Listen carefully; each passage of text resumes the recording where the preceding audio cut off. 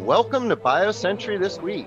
I'm Jeff Cranmer, Executive Editor of BioCentury, and I'm joined by Simone Fishburne, Editor-in-Chief. Steve Usden, Washington Editor. On this week's pod, President Biden sets a deadline for HHS to develop a plan to take on drug prices.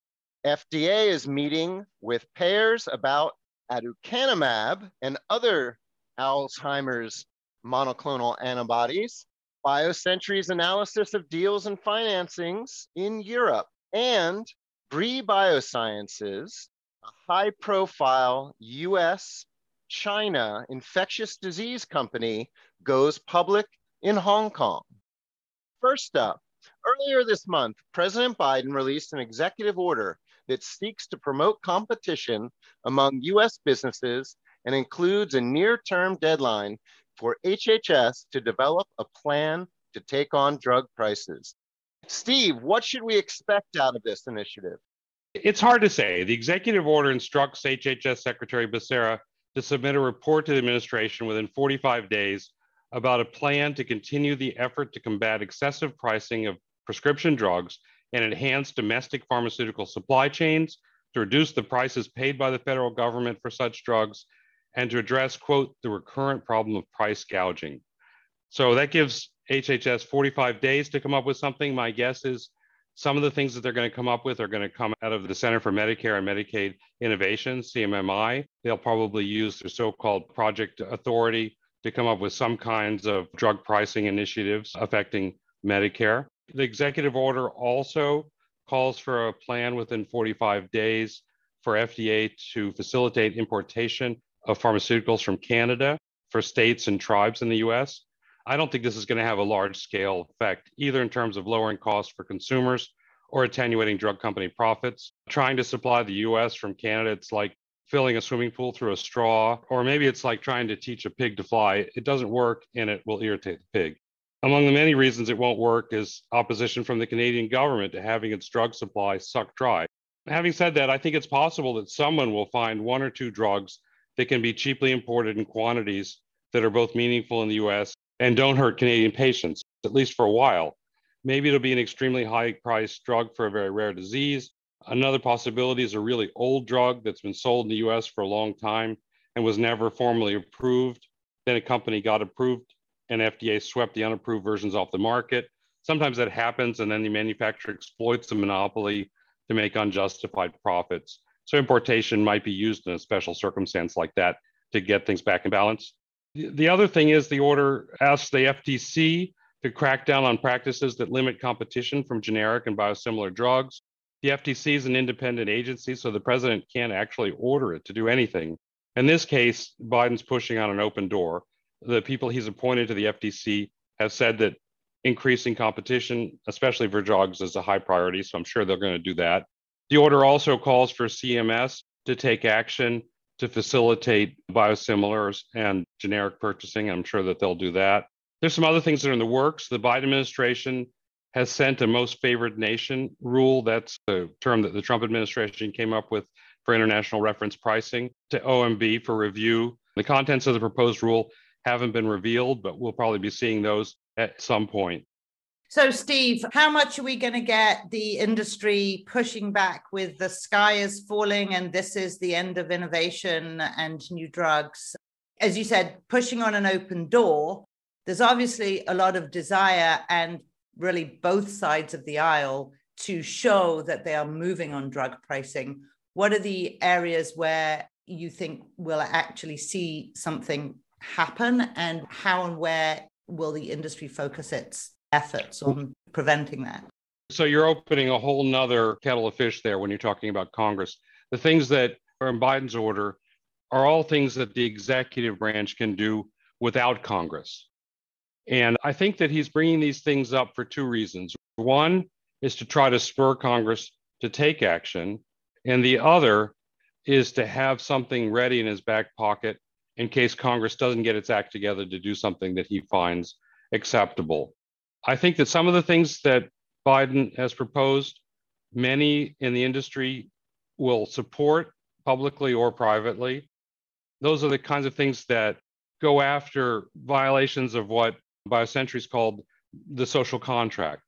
Things that go after companies that try to evergreen drugs or that try to block biosimilar competition for inordinate periods of time, or in other ways to abuse the patent system. I think those things will be supported by the industry.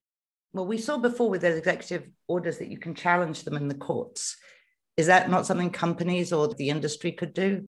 Companies won't be able to challenge. They can't challenge the executive order because the executive order doesn't actually do anything. It instructs parts of the government to do things. But many of the things that the executive order instructs other parts of the government to do certainly can and will be challenged in court.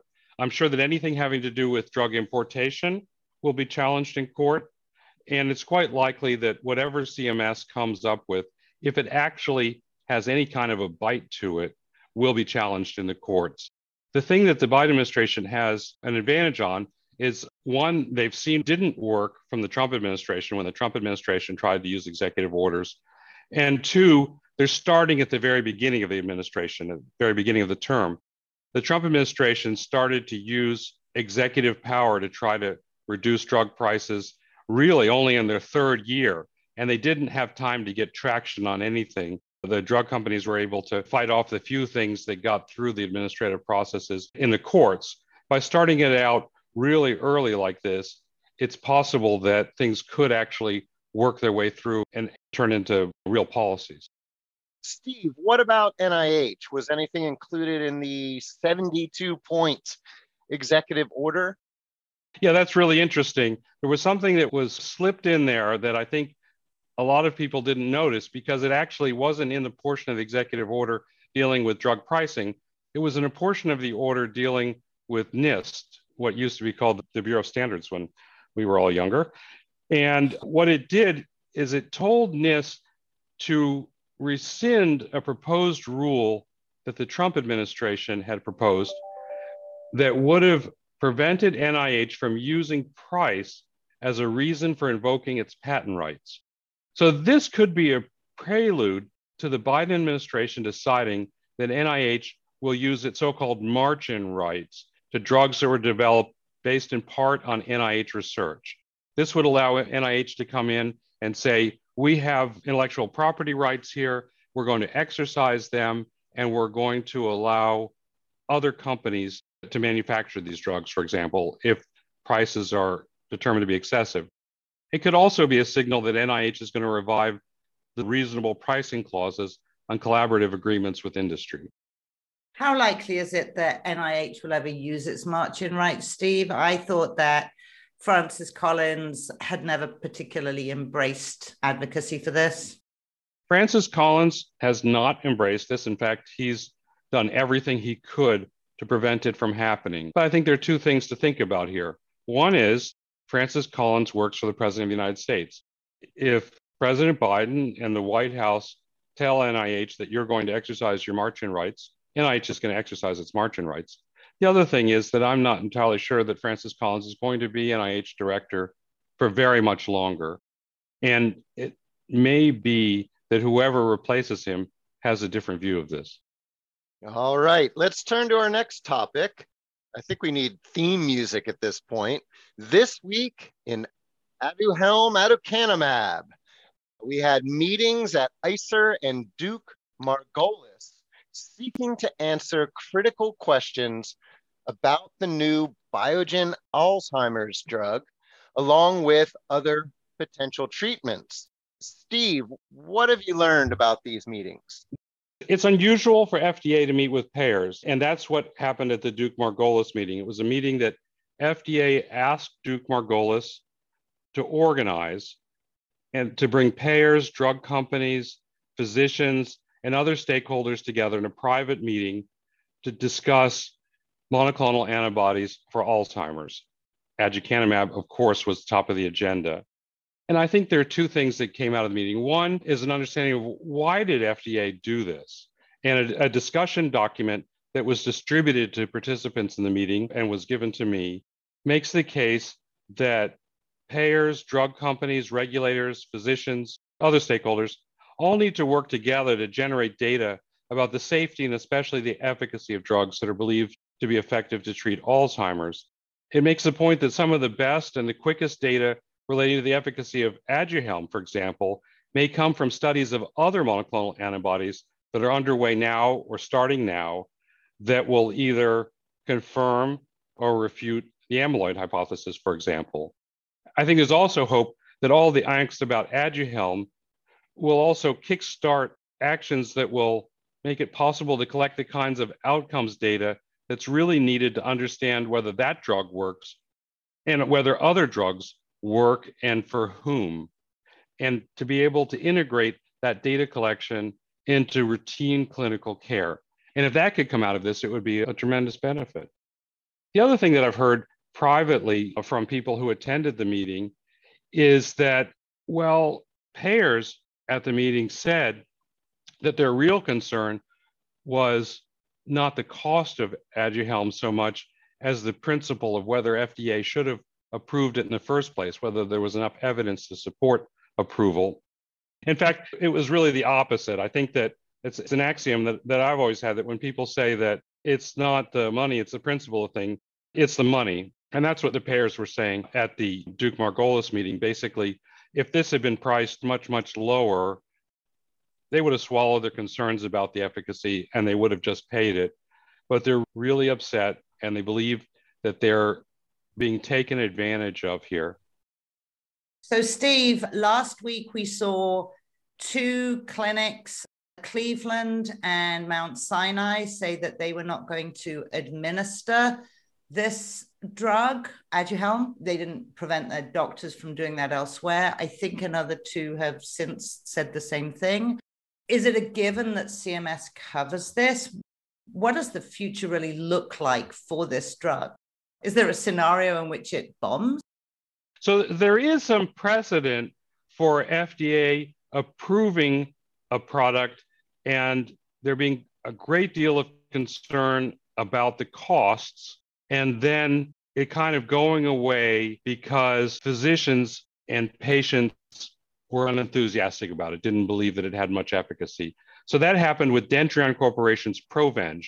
That was a cancer vaccine for prostate cancer. It was rejected by FDA the first time around, I think in 2007. FDA asked Dendreon to do another trial. Eventually, it came back to the FDA in 2010, and FDA approved it. There was a great deal of pressure. In the meantime, I was at a demonstration outside of FDA headquarters with people yelling over bullhorns, saying that FDA was murdering prostate cancer patients because they were delaying the approval of Provenge. So eventually it got approved, and there was a consensus that it really didn't provide a great deal of benefit. It's still on the market. I think that it's used a little bit now, but the controversy withered because there really wasn't much demand for it. I think it's going to be a little bit more difficult, a great deal more difficult for Aduhelm. I think that CMS isn't going to be able to completely deny coverage. It's more likely, I think, to do three things. First, it's going to delay. Second, it's going to limit the eligible population. And third, it's going to try to negotiate a lower price. On the delay side, I think the action to start with is going to be with the local MACs. These are entities that set payment policies at the local level. Ordinarily, if CMS is developing a national policy, which it's doing for Aduhelm, the MACs would cover a drug for everyone on the FDA label until the national policy is created. I'm hearing that this might not be the case for Aduhelm. The MACs may drag their feet, saying that they're waiting for CMS headquarters to make a coverage policy. And this could delay access in some or maybe even all of the country for the Medicare population for a year or more until FDA comes up with a national coverage policy. So you could see this drag out until the next products from Roche and Lilly actually, read out and make it maybe even to approval, where those companies believe their data are going to be more robust, but certainly it'll provide competition for Aduhelm. Yeah, I think that the Aduhelm rollout is going to be slow. I don't think it'll be totally nothing between now and when those drugs are ready for FDA review and potential approval. But I think that it's going to be slow. The rumors that I'm hearing are that those drugs are likely to be priced at a much lower level than Aduhelm, and that could set up a competitive environment, something like what happened with the PCSK9 for cholesterol. And that's always the argument that is invoked, in fact, as that's how it's supposed to work. Well, it's not supposed to work that the first drug that comes on the market sets a price that a lot of people think is outrageous, and then they make a windfall until other ones come onto the market. But that is how it's worked out in the past. I think overall, it's interesting. One way to look at this is that in a way that hasn't been done so explicitly in the past, FDA is basically saying this is an issue for the marketplace to work out. FDA said, we're willing to accept a certain amount of uncertainty about the efficacy of Aduhelm, and it's up to the marketplace to determine whether they're comfortable with that uncertainty, and quite apart from anything FDA has to say about it, whether they're willing to pay the price that Biogen is asking for it. And it sounds like the marketplace is saying we're not actually 100% comfortable with this uncertainty. Well, based on what you're saying. nobody's comfortable with it. I think that some payers are going to feel that they don't have much choice, and they're going to pay for it. They're going to put whatever restrictions they can in place. You're going to have patients and caregivers who are going to say, look, we can't wait for other drugs to come onto the market that might be competitive and lower the price.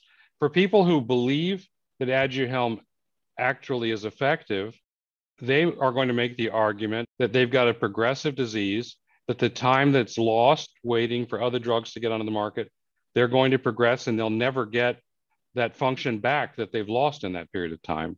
So it's going to be interesting. There's going to be, a push and pull here from the caregivers and the patients and the advocacy groups that are working on behalf of the patients on the one hand, and payers and skeptics in the medical community on the other hand. We'll continue to watch this issue as it plays out, and we'll see about that theme music. Let's turn to Europe.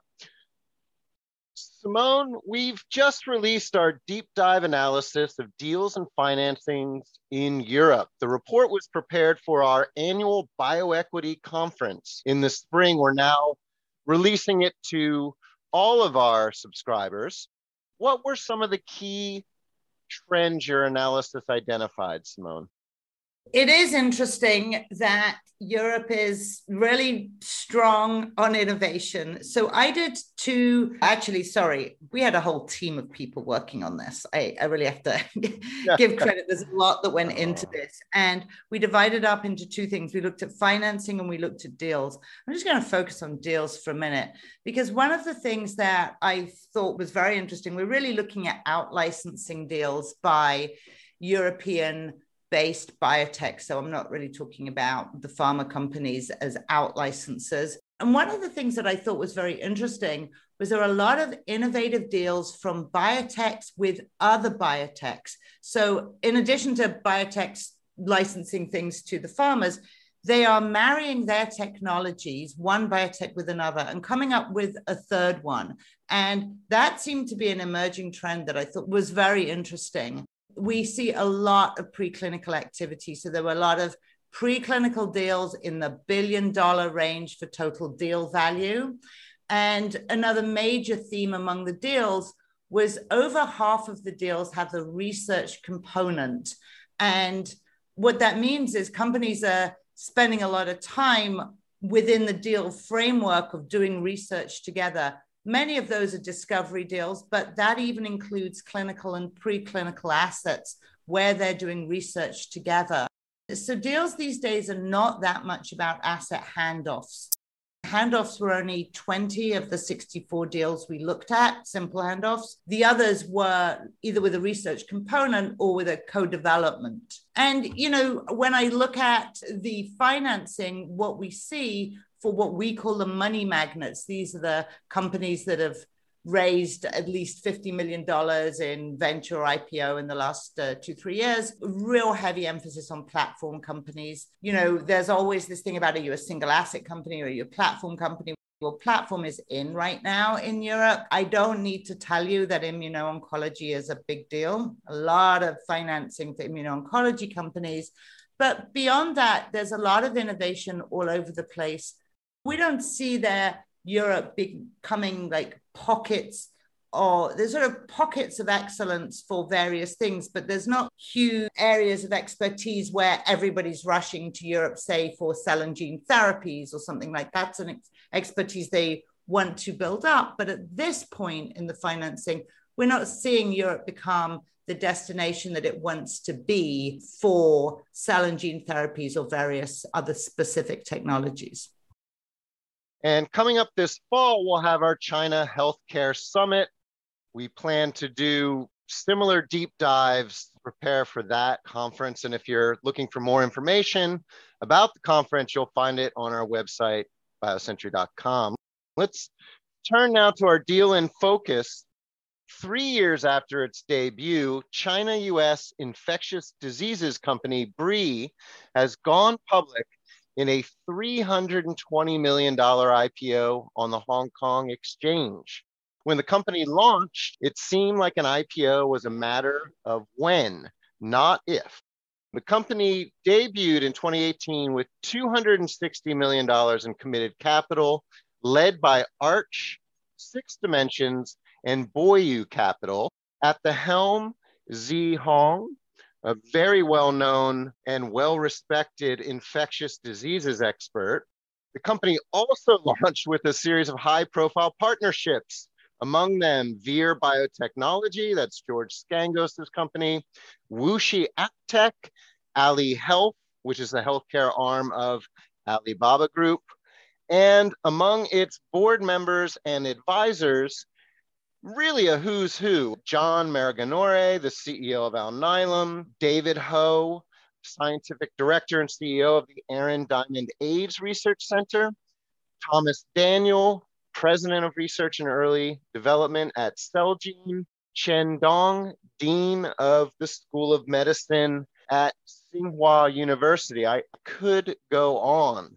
Now the company plans to deploy its funds from the IPO on executing on its pipeline. It has a dozen programs in the clinic in the US and China. Nearly all are infectious diseases. It has 2 depression programs. Despite its ties to the US, Brii's investors preferred a Hong Kong listing to one on NASDAQ. There's a backdrop to this, though. The listing comes amid increased regulatory scrutiny of Chinese companies listing in the US. And we've seen 13 of the 16 Chinese companies to go public so far this year list in Hong Kong or Shanghai, with the remaining 3 going out on NASDAQ. And this month, Beijing-based real-world data company LinkDoc Technology pulled its IPO plans for a listing on NASDAQ. And last week we saw siRNAomics Inc., or is it Sirnaomics Inc.? Not sure. I'll have to follow up on that one.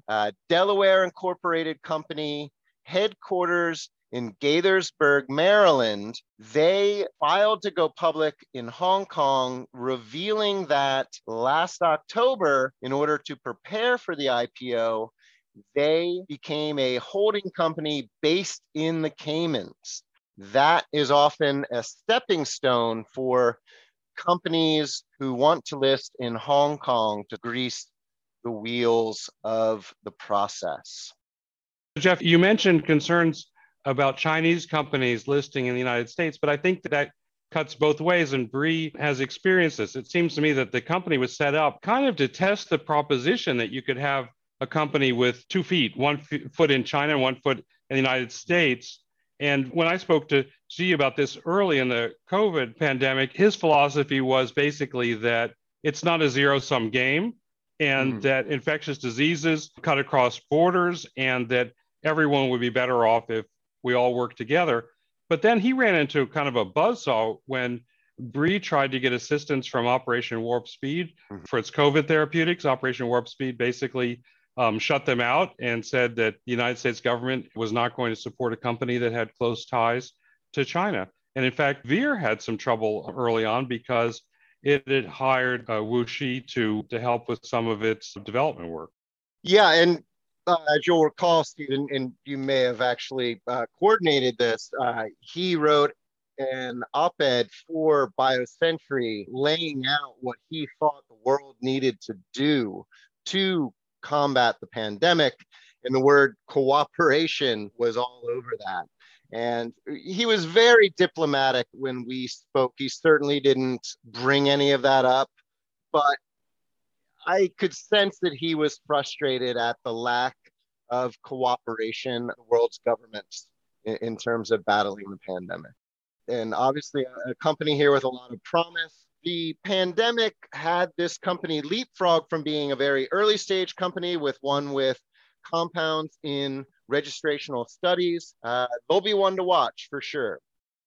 Well, that's all we have time for this week. All of our podcasts are available on Spotify, Stitcher, Apple, and Google. Kendall Square Orchestra provides the music for our podcast. The group connects science and technology professionals and other members of the greater Boston community to collaborate, innovate, and inspire through music while supporting causes related to healthcare and education. We will catch you next week. Thank you, Steve. Thank you, Simone.